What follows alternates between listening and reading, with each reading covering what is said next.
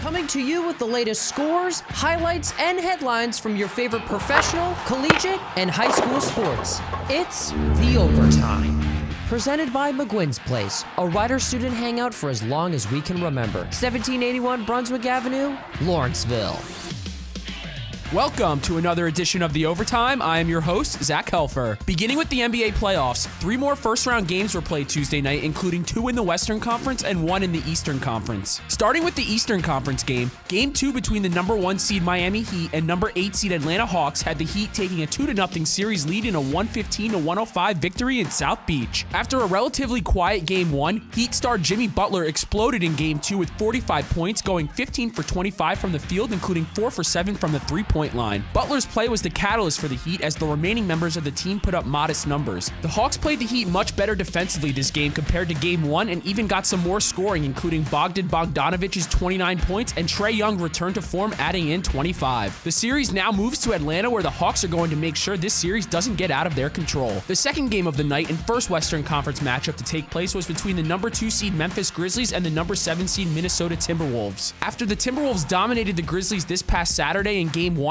the opposite took place Tuesday night with the Grizzlies dominating the Timberwolves 124-96 to even the series up at 1 apiece. There wasn't anyone in particular that took over for the Grizzlies, they just had more energy than the Timberwolves did, and it reflected in the final score. Ja Morant put up 23 points, his teammates Jaren Jackson Jr. and Desmond Bane each contributed with 16 points apiece. Now that each team has a blowout victory in front of them, Game 3 in Minnesota on Thursday night should provide some fireworks. The final game of the night and maybe the most shocking result was between the number 1 seed Phoenix Suns and the number 8 seed New Orleans Pelicans that had the Pelicans coming out on top 125-114 to even the series up at 1. Unlike Game 1 where the Suns got out to a terrific start, Game 2 was much more balanced as the teams were trading buckets back and forth. It was a third quarter burst that saw the Pels outscore the Suns 34-22 that ultimately provided the boost for the Pelicans to win. Brandon Ingram is starting to show he's a natural bucket getter with his 37 points Tuesday leading the charge for the team. Devin Booker was the only Sun to show up Tuesday, dropping 31 points in 25 minutes. However, he did get injured in the third quarter and did not play in the fourth, so that is something to monitor for this series going forward. Moving over to the NFL, 3 wide receivers from the 2019 draft class are all planning to hold out for new and improved contracts. Terry McLaurin of the Washington Commanders, A.J. Brown of the Tennessee Titans, and Deebo Samuel of the San Francisco 49ers have all stated either publicly or privately that they do not plan on showing up to any of the team's workouts this offseason unless they get a new contract. It's now up to these respective teams whether they want to dish out the contracts wide receivers are now garnering or whether they want to look for a trade. With recent contracts for wide receivers eclipsing close to $30 million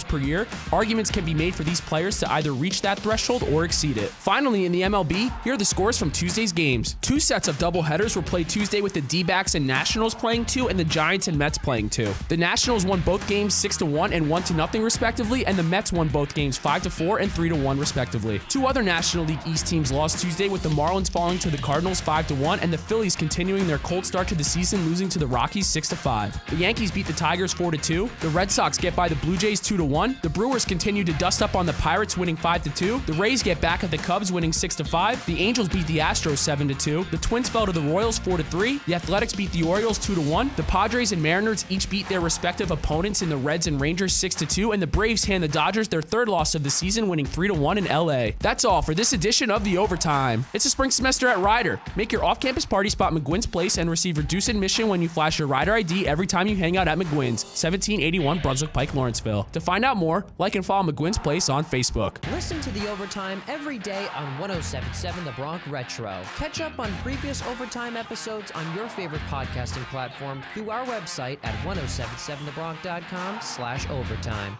Touchdown!